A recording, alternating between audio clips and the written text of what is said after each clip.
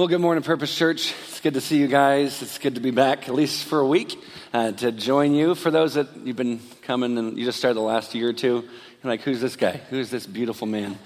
And you're welcome to show. I'm just joking. Hey, I am a pastor here, I promise. I just lead the Claremont campus, and it's just a joy to be doing that. It's crazy. I mean, 26 years into this now, and I feel like God's finally, it's like all the things have been good, but that thing has just been such a blessing and harder than blazes. But we are having an absolute blast trying to make an impact for the kingdom. So it's good to be back. We're going to take our offering in just a second. We're going to receive that. But I want to pray over that and then pray over the message before we do that. So let's just prepare our hearts to receive the offering and then to hear from what he has to say. Let's pray together.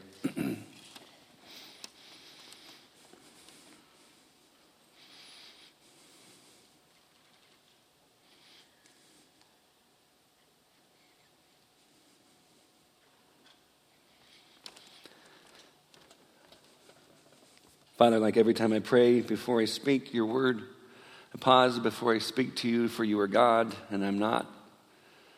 I don't want to ask you to do things based upon my limited perspective of what you can do, but I want to say, God, in my silence, I submit and surrender to whatever you want to do in your creativity and in your power and in your sovereign plan.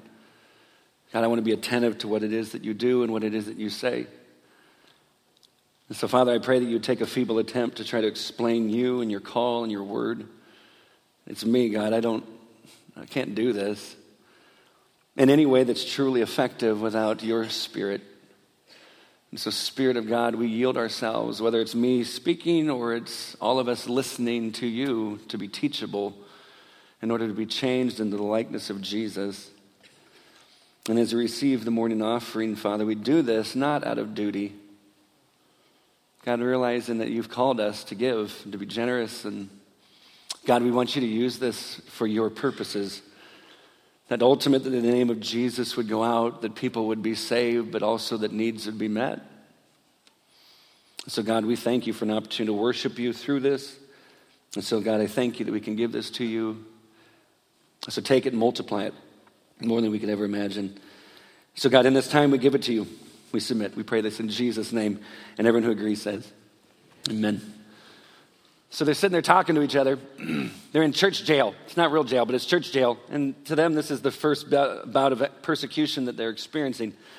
Jesus told them, this is what you will go through. It's going to happen. In fact, you realize that even the Bible says this. Paul says this, that anyone who desires to live a godly life will be persecuted. It's going to happen. It's not a warning, it's just be prepared. It's going to happen. And then if you think about it, how often do we live our lives in a way that we keep it as safe as possible so we really aren't experiencing that which the Bible says we will experience if we actually live the life that God has called us to live? Just keep it safe. Keep it safe, and yet, we'll look at the people, especially in the book of Acts, we'll look at the early followers of Christ and go, man, how'd they do it? Not even realizing that there's more people who have died for their faith in the last 100 years than all the previous centuries combined since the church started. So it is happening around the world. But these two are just sitting there, and maybe it's midnight, they can't sleep, they don't have a bed. But maybe they're just kind of jacked up on adrenaline, but maybe they just kind of get into this kind of thoughtful moment. And they look at each other and they go, is it worth it? Like, is it worth all this? And we're sitting here in jail simply because we saw God do the miraculous. And then maybe they started talking about what just happened less than maybe 12 hours before. Maybe they started telling the stories and the different perspectives and what they saw as they're walking up to the temple, ready to go in. This was what they would do daily. You look at Acts chapter 2, starting in verse 42. It says that one of the things that they did as the early believers, they actually met together in the temple courts every day. And isn't it weird? Sometimes we have a hard time to just do it once a week. Every day they would meet in the temple courts, and I think it was to worship. They didn't have to sacrifice anymore because Jesus was the ultimate sacrifice. So it's not for that. But on this one of these moments, they're going in, and Peter and John are walking up, and along the road going into the temple, they'd have the lame and those who were poor and those who couldn't walk and those who couldn't see, and they're just begging, the poor of the poor. And they're asking. And so you just hear just voice after voice after voice just begging. But for some reason, Peter and John saw this one guy, and they walk up to him. And he's not looking at him. You can tell because they actually said, hey, look at us. And I love the fact that they did that. Why? Because he's human. Isn't it a lot easier to just take out your wallet, somebody asks for something, just drop a buck and be able to walk on, and hopefully within stride, it's like bam, and just keep going? You don't want to stop because you got big things to do. There's a Netflix binge to watch. But they stop. Why? Because, friends, no matter what, every human being on the planet has intrinsic value, and here's why. No matter what it is they've done, every person on the planet has been created in the very image of God. He has knit everyone together in their mama's womb. Therefore, because of their creator, they have intrinsic value, and they should be shown value by those of us who call ourselves followers of Jesus. If we really believe that. So they stop and they give him value. And they say, hey, look at us. And so he looks and they go, we don't have any money. Can you imagine them sitting there going, then why are we talking? Like, this is like, get out of my way. I need people to give me money. I'm trying to live. He goes, wait. But what I have, I'm going to give to you. And they don't even ask God, do you want us to do this? There's nothing in the passage that actually says, God, do you want us to go say this? They just walk up and they say, in the name of Jesus, get up and walk. And maybe the guy's just kind of like, you're out of your mind, until all of a sudden they're picking him up. It's like, what the? And as he stands, his legs go strong. Maybe Peter and John, they're getting teary, and they're like, you remember? And then John's like, I know, he just took off running. He went walking and leaping and praising God. Guys, that would be an interesting interruption to our worship gathering, wouldn't it? Some person just experienced some healing, comes flying through the doors, is like just screaming their heads off, just praising God. Would we sit there and praise with them, or we would sit there and go, quiet, I can't hear the preacher? Because if it's the second, then we've missed the point. What we should do is join in the celebration. She's just running like crazy. And then the religious leaders can't stand it. It says, in fact, in chapter 4, it says that they were greatly annoyed. Isn't it weird? It didn't help that Peter starts preaching to thousands of people. He'd done it before in chapter 3, and you see, or in chapter 2, and you see 3,000 souls come to know Christ and to follow Jesus. And here you see that 5,000 men, it didn't talk about the women or children, it just says 5,000 men came to surrender to Christ and follow him. And so they're greatly annoyed. Isn't it weird that the religious are the ones that are annoyed by the movements of God, while the broken are actually excited about it? The ones that have God all figured out, don't you dare get God outside of my box. And they'll try to stop the movement of God all the while God is taking the broken and they're forgotten and giving them freedom and healing. And the religious will miss it or ignore it or stand against it. All the while, followers of Jesus, we should be celebrating it. So they're just sitting there going, is he worth it? Is he worth it? We're sitting here in jail. This is all good. Is he worth it? And then they say, oh, remember when he first called us? He said, hey, come follow me. I'll make you fishers of men. We're like, I don't even know what that was. I have no clue what that meant. Fishers of men. That sounds like a weird youth group game. I don't know what that means. We'll do it. And they drop everything. We dropped everything. We took off after him. And you remember right after that? Like those who were epileptics, they came, they were healed. Demon possessed were freed. Guys, isn't it amazing that what he called them to is not sit down, listen to some dude that sweats too much, talk to you about Jesus, but no, come, watch what happens.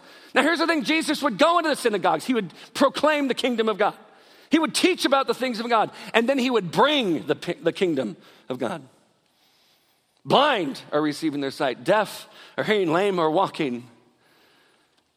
Paralyzed people are going home able to move. Do you remember Mark 2? For those brought up at church, Mark 2. There's these guys, there's these friends. It's like, Jesus is here. He's in that house. We got to go. We're bringing our friend. And the friend's like, what are you going to do? We'll figure it out when we get there. And as you get closer, the house is packed. Now, this is Simon's house. And then it's packed. So the friend, maybe he's just laying there in this sheet going, nah, guys, we can't get in there. It's too crowded. How many of you guys are just really thankful that friend of yours that just won't take no for an answer? They'll just keep going. They're really creative outside the box. It's like, oh, we can't get in there. Here's what we're going to do. We're going to go on the top. Let's go to the roof. Let's dig a hole through the guy's roof. He'll be fine. They're like, that's faith. No, that's irritating. If you own the house, that sucks. You now have a hole in your roof. And they just start digging through it. Can you imagine the friend going, I don't want to do it. I don't want to. The paralyzed guy's going, I don't want to do it. And they're like, what are you going to do about it? You're pretty much stuck. And they start just taking the roof. They dig a hole through the top. And all of a sudden, they just start to lower him through. I used to picture Jesus a little bit annoyed, like, hey, this is my preaching time. Until you get to know Jesus. And I think that as the first piece of the ceiling fell down, he just smiled. And he looked at Peter. That's your house. And Peter's wife's going, I don't like this. Jesus is like, keep digging harder, harder. And then all the friends are looking through, and all of a sudden they just start to lower him.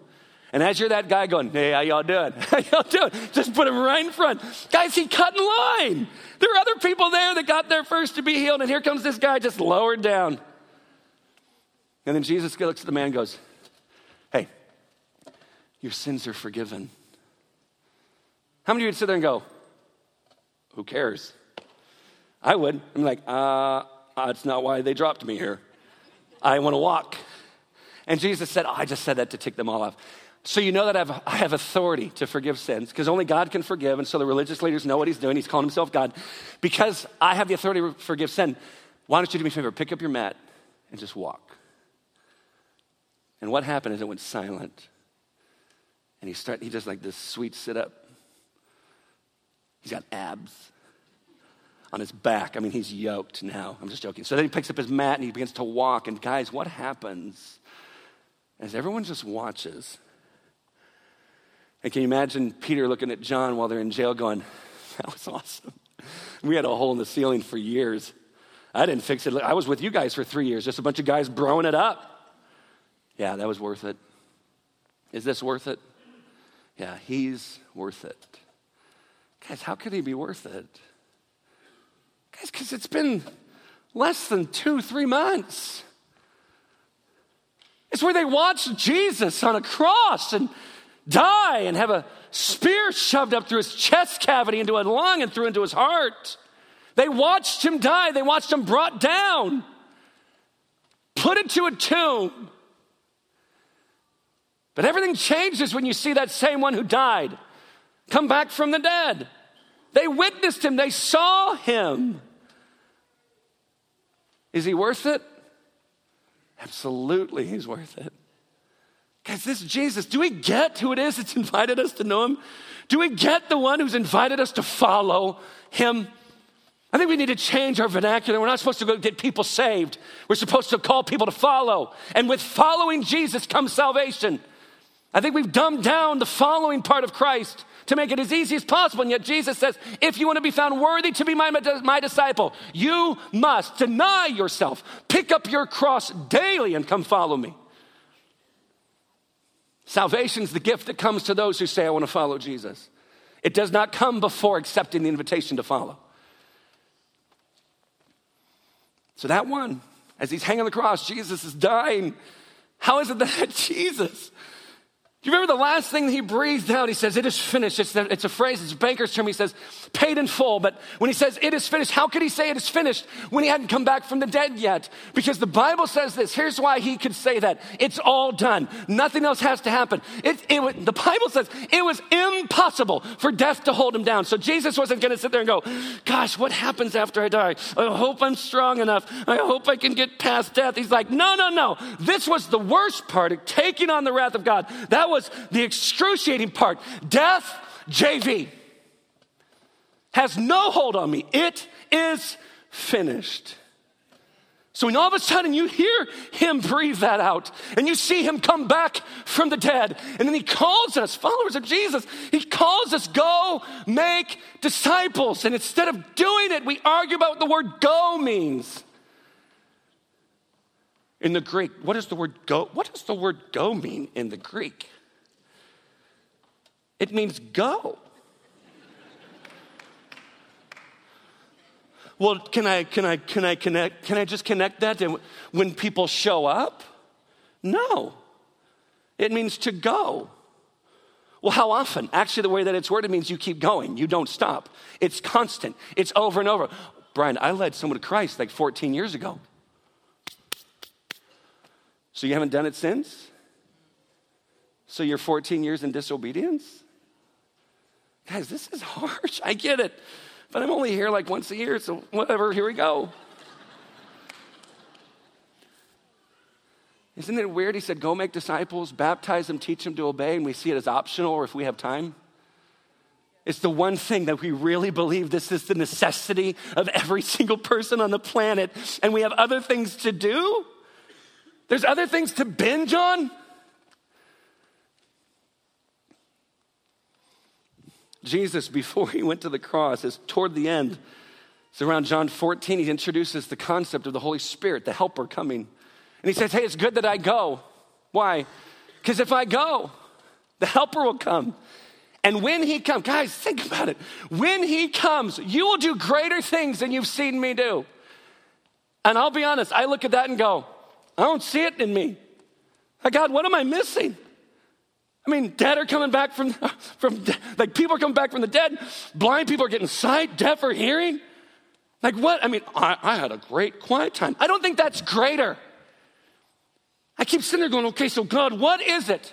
If really the Holy Spirit comes into me and now I can do greater things because of God, I can do greater things than we've seen Jesus do. And we settle for what? Addition rather than multiplication. Man, there's a movement of God when Peter preaches his first sermon. The guy that hid from those servant girls, and now he's proclaiming boldly before thousands of people. And 3,000 come to Christ, and the next time 5,000 come to Christ. Because why? Because they had some crusade? No, because they stopped long enough to help a homeless guy. You want to see the movement of God? You want to see the greatness of God? Stop in the ordinary and help and see how God takes that and becomes the miraculous. So they've ticked everybody off. They're sitting in jail. Now the guards come in and get him, bring him before the religious leaders. In chapter 4, verse 7, it says, when they had set them in the midst, they inquired, by what power, by what name did you do this? And then Peter, filled with the Holy Spirit, said to them, rulers of the people and elders, if we are being examined today concerning a good deed done to a crippled man, by what means this man has been healed, let it be known to all of you and to all the people of Israel that by the name of Jesus Christ of Nazareth, watch it, whom you crucified. Dang. This is Peter calling out the guys that were responsible for the murder of the Messiah. Calling them out. What's the difference? They saw the resurrected Jesus and the Holy Spirit was in them. That was it. That was all it was. Whom you crucified. And then goes on. But, catch it, like you crucified him, whom God raised from the dead. And by him this man is standing before you well. This Jesus is the stone that was rejected by you, the builders, which has become the cornerstone. Now watch it, church, this is it. Like if we don't hold to this, guys, we're missing the mission. And there is salvation in no one else. For there is no other name under heaven given among men by which we must be saved. That's it. It's only Jesus. Brian, you saying every other world religion out there is wrong? Absolutely yes. Out of arrogance? No. Out of a heart breaking. For a world that so desperately needs Christ. But you can't have these two where one's saying, oh, Jesus is a good guy. And then over here we're going, he's God Almighty. Oh, you can get to God however you want. There's only one way. How do they play together? Are we treating those two worldviews like little kids on a play date that don't really like each other, but we want them to be friends? There is no other name under heaven by which we must be saved. The world needs to hear about Jesus, not just see Christians do nice things, but they need to hear the gospel. They need to hear about Jesus. And if we're convinced of it, isn't it amazing? We can brag about our kids, we can brag about our grandkids, but we shut up and we get quiet when it's time to brag about Jesus. Why? And I'm with you. Why do I clam up? You're not clamming up now. It's easy from the pulpit. Like if a preacher can't get bold behind a pulpit, that preacher should retire. They should resign because this is easy. God, I don't want to just be bold here. I want to be bold in my neighborhood.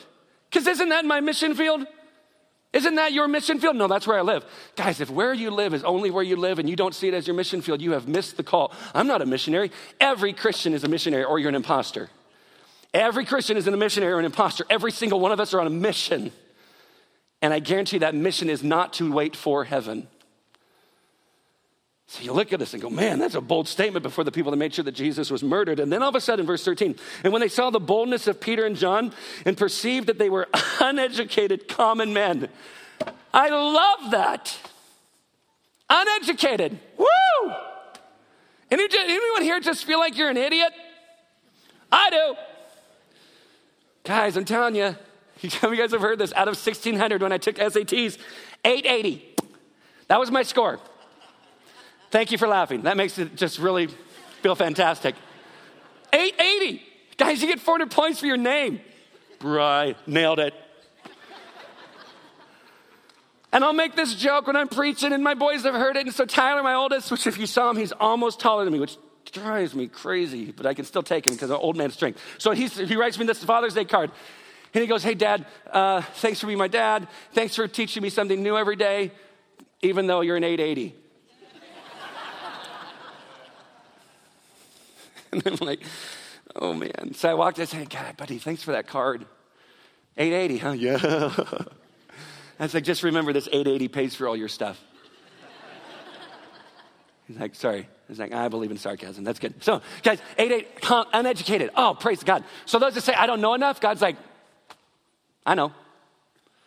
So what other excuse do you have? I'm not special. Yeah, they were common. They're just common. Not impressive.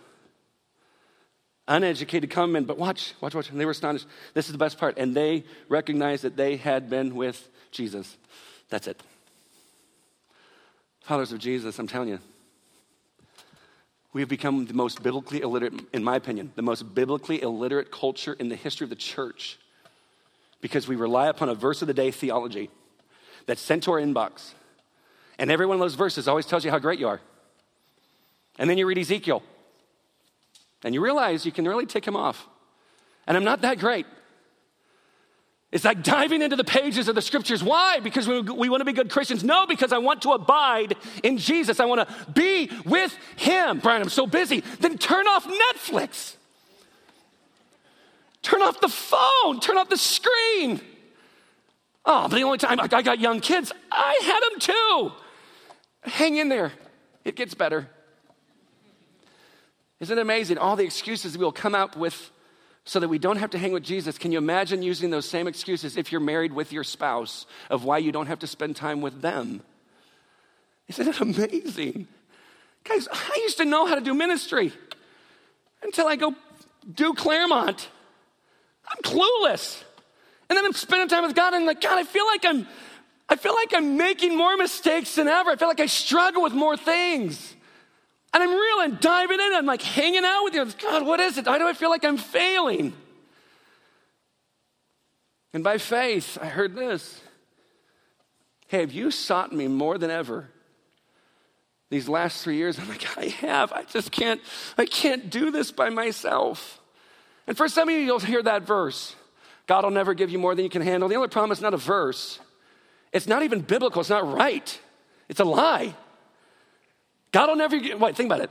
God, who wants us to completely rely upon him, will never give us more than we can handle so we don't have to rely upon him. Where did we come up with that? We came up with that because we want to be comfortable.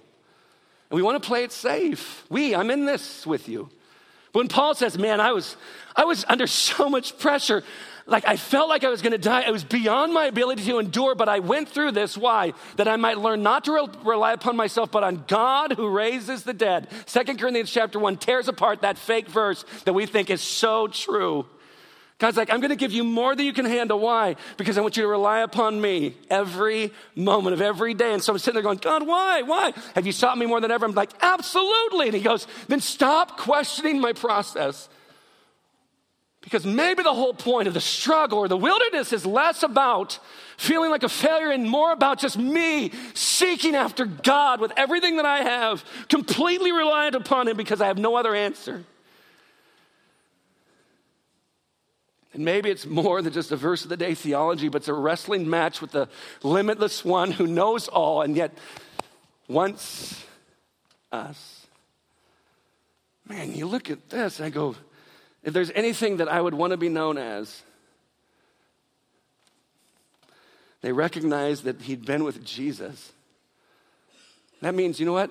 That degree that I got however long ago, worthless. No, it's worthless compared to this. I'd rather be common and uneducated, known that I'd walked with Jesus, than to have every degree on the planet. Guys, are we known for walking with him? Are we known for abiding in him? Or are we known for making excuses as to why we wouldn't have to? Verse 14, but seeing the man who was healed standing beside them, they had nothing to say in opposition, but when they had commanded them to leave the council, they conferred with one another, saying, what shall we do with these men? For that a notable sign has been performed through them is evident to all the inhabitants of Jerusalem, and we can't deny it. Isn't it amazing that the religious leaders couldn't deny the miraculous, but they wanted to kill it? Why? Because all of a sudden when God does something outside of our box, we want to kind of kill it because we like to control him so we don't actually have to go into the uncomfortable. Verse 17, but in order that it may spread no further among the people, let us warn them to speak no more to anyone in his name. So they called them and charged them to not to speak or teach at all in the name of Jesus. But Peter and John answered them, I love it, whether it is right in the sight of God to listen to you rather than to God, you must judge. In other words, you're not listening to him, we are. We're common and uneducated. We hung with Jesus, but you can't hear him. Verse 20, for we cannot but speak of what we have seen and heard. Verse 21, and when they had further threatened them, isn't it amazing? They just keep threatening them. It's like they ignored what was just said and they just keep screaming at them, do not speak in the name of Jesus. Don't speak in the name of Jesus or else. I don't even think they had to finish the thought because these are the same guys that made sure the Messiah was murdered. It's almost like it's implied. If we could do it to him, we can do it to you. Man. They further threatened them. They let them go, finding no way to punish them because the people for all were praising God for what had happened. For the man on whom this sign of healing was performed was more than 40 years old. When they were released, they went to their friends and reported what the chief priests and elders had said to them. Wouldn't you? Like you're released, what do you go do? You got to tell your friends. So you show up. They go, where you guys been? We were in jail. I mean, it was church jail. It was like time out on steroids, but we were there. We got arrested. Why? Because we healed a guy. Like Jesus used us to heal him. I mean, this guy couldn't walk, and we always just picture the disciples going, we healed someone in the name of the Lord. Guys, I'll be honest, I would not be sitting there going, in the name of the Lord. I'd be sitting there going, what the crud just happened? The guy's just running around. This is exactly what happened. And then they threw us in jail. They threatened us. They told us if we speak in the name of Jesus. And then Peter stepped up. A homeboy just had stuff to say. It was like he wasn't even him. Peter's like, that was the Holy Spirit. I like him. They go to their friends and tell them everything that happened. Then watch. When they heard it, they lifted their voices together to God and said, Sovereign Lord. Sovereign. You know what sovereign is? When you're looking at God, you just spend a night in jail because you love Jesus and you say, God who's in control of everything. God who everything is under your sovereign rule, under your complete control. What they're saying is this was part of your plan. This was it, and you're worth it. I don't know about you. When bad things happen, don't you sit there and go, come on, God. Like, why are you letting this happen? And I don't think there's anything wrong with asking the question, but maybe we should start off the prayer with sovereign God to put my mind back into proper perspective.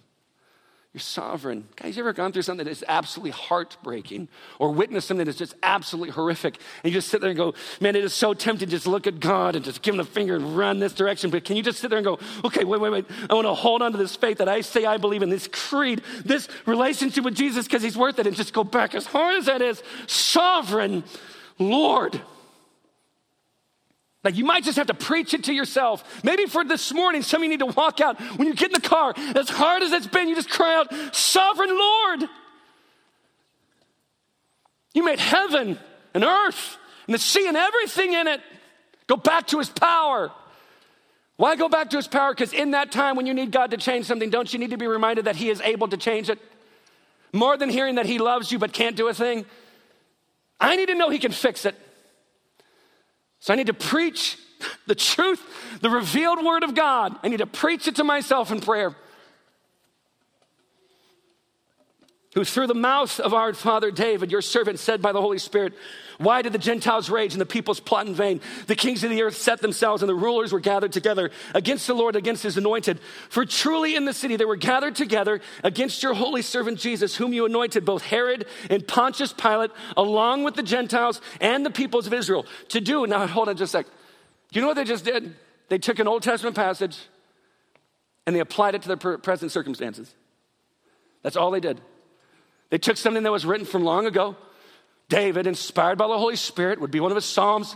They take what it is that he says, they're reading, they're going, oh my gosh, this fits today. Isn't that what we do when we spend time with God in the Word? Let me change that. Isn't that what we do if we spend time with God in the Word? Guys, we don't do anything different than the early Christians did. We're looking at how the world is going on. We're looking to the pages of Scripture, asking God, what do you want? What's your direction? What do you want? What do you want? What do you want? And all of a sudden it's like, boom, he just opens up the Scriptures and you're like, oh my gosh, I see it. But then watch what he says. You get to verse 28. To do whatever your hand and your plan had what? Predestined. And this is where people go, I'm going to fight that word. This is where the Christians fight. I don't believe in predestination, but the word's right there. I don't believe in it, but it's right there. I don't like it. That doesn't mean it's not true. Can you imagine if you only believed and agreed with the things in the Bible that you actually liked or fit your cultural standard? Like this is how I look at things through society. These are my passions. This is what I want to see happen, change in the world. But if all of a sudden God comes along and says, no, but I want it to be like this, I don't get to sit there and go, well, I don't like that part. So let me find a couple things I can throw some questions in there to go, okay, but why didn't Jesus ever say anything about that specific thing? And since he didn't, I can do whatever I want. But if Jesus is the one who wrote the whole book, then we go with the whole book. Because guys, we're not that smart to be able to do it on our own. You know what that word predestined means? It means you can do this. Why? Because God's not reacting to anything. He's not freaking out about anything. He is unfolding his plan, and we get to be part of it. Guys, you realize the Bible actually says that all those good works that God wants you to do, he has already prepared in advance for us to do. He's already set it in motion. We're just catching up. I don't have to figure it out. I just follow. That's all I have to do. And honestly, most of it, no one will ever notice. No one will ever know. It's not like the majority of ministry is right here. This is the major ministry. No. I don't think Jesus ever really applauded this part. But he would applaud someone who gave water to someone who was thirsty, or visited someone who was in prison, or someone who was sick, who gave clothes to the naked and food to the hungry. And that's what Jesus seemed to applaud. Now watch what they say next. And now, Lord, look upon the threats and grant to your servants to continue to speak your words with all boldness while you stretch out your hand to heal, and signs and wonders are performed through the name of your holy servant Jesus. Guys, you see what they asked for? They didn't ask for safety. They didn't bolt. They didn't get out of Dodge. They didn't say, oh God, please keep us safe. Please keep us safe as we find a hiding place. As we find a hiding place and we find a way to present this gospel in a way that people will still like us. And guys, here's the danger for us. God, help us to do it in such a way that they like our church. Even if they never might hear about Jesus, do it a certain way. I don't want to say anything's not so bad. So in my neighborhood, I want to make sure that they hear about Jesus first. And what if it's too far? Like, what if you live too far? It's like, I can't get neighbors to drive all the way out here. I'm convinced of this, and I've said it. I believe it. I've said it to the people at Claremont. I've said it in front of a camp, a bunch of youth pastors.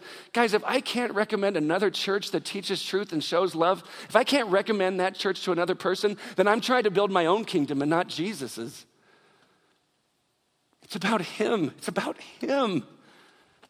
And people need to hear about him, so they ask for boldness. Why do they ask for boldness? Because they're freaking out. Why else do you ask for boldness? Because you might be a little afraid that the guys who murdered the Messiah want to make sure that you're dead. So it's like, oh God, give us all boldness to continue to speak your word as you perform signs and wonders. Guys, this came from a quiet time, end of November. I read this part and I was like, God, I don't want to just be bold from behind a pulpit. I want to be boldly gracious and graciously bold when I preach. I guarantee that. Like, I don't want people to feel judged, but I definitely want to make sure that people aren't just sitting there on a cushion. But I don't want to just be bold here. Help me be bold in my neighborhood. Help me. So I was like, God, what can we do? This is the introvert. I like to be by myself. And yet the Great Commission doesn't say, well, unless you're an introvert. I'm supposed to deny myself, pick up my cross, and follow, right? So why is it based upon my personality or an Enneagram? Well, I'm not that.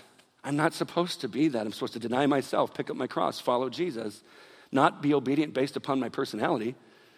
I'm supposed to make disciples. I was like, so we tried a Memorial Day barbecue. I was like, a block party.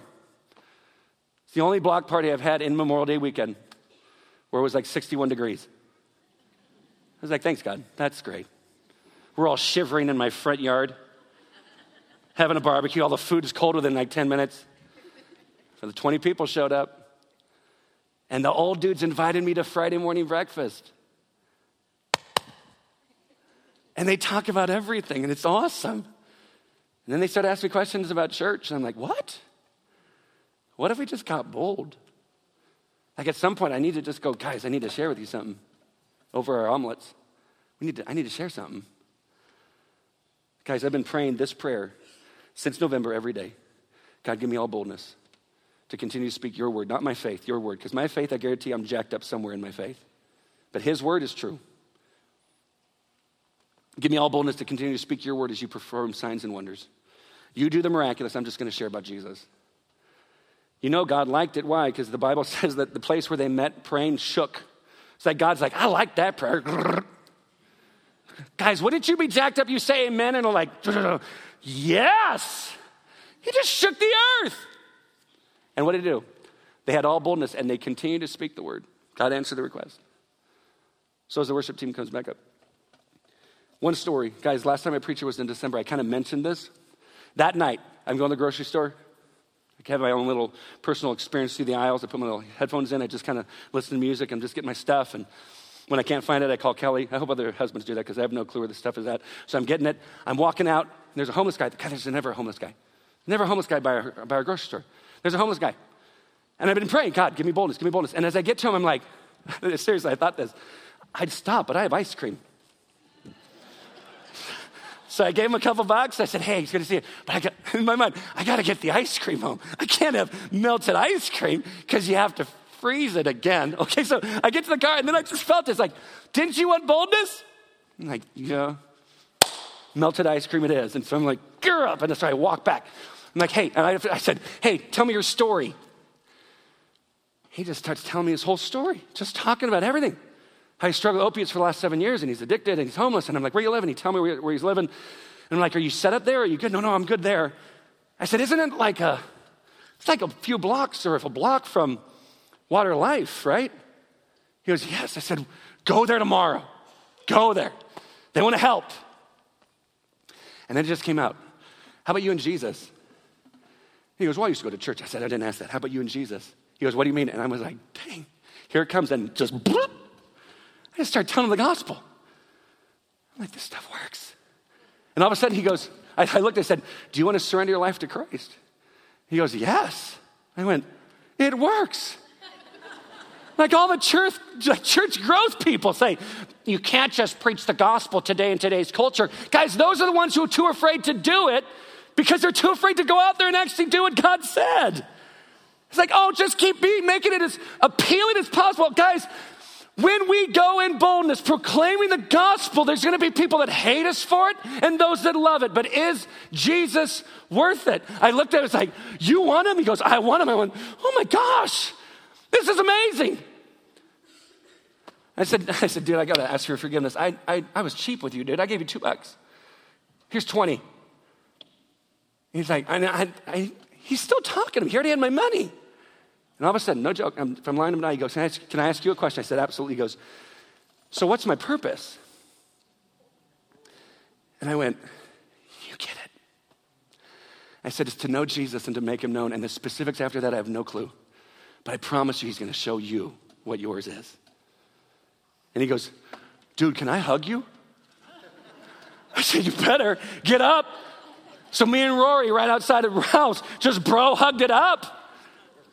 And I walked to my car and I was like, that's it. Church that stopped settling for adding to the kingdom. What would happen if 1,000 of us went out and made a commitment? I'm going to bring Jesus up to 100 people.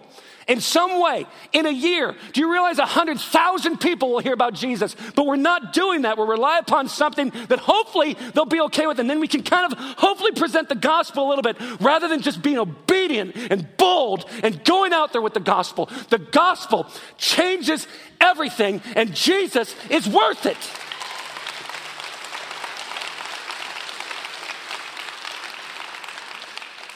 Or we can play it safe and be completely disobedient to the one thing that he called every single follower of Jesus to do.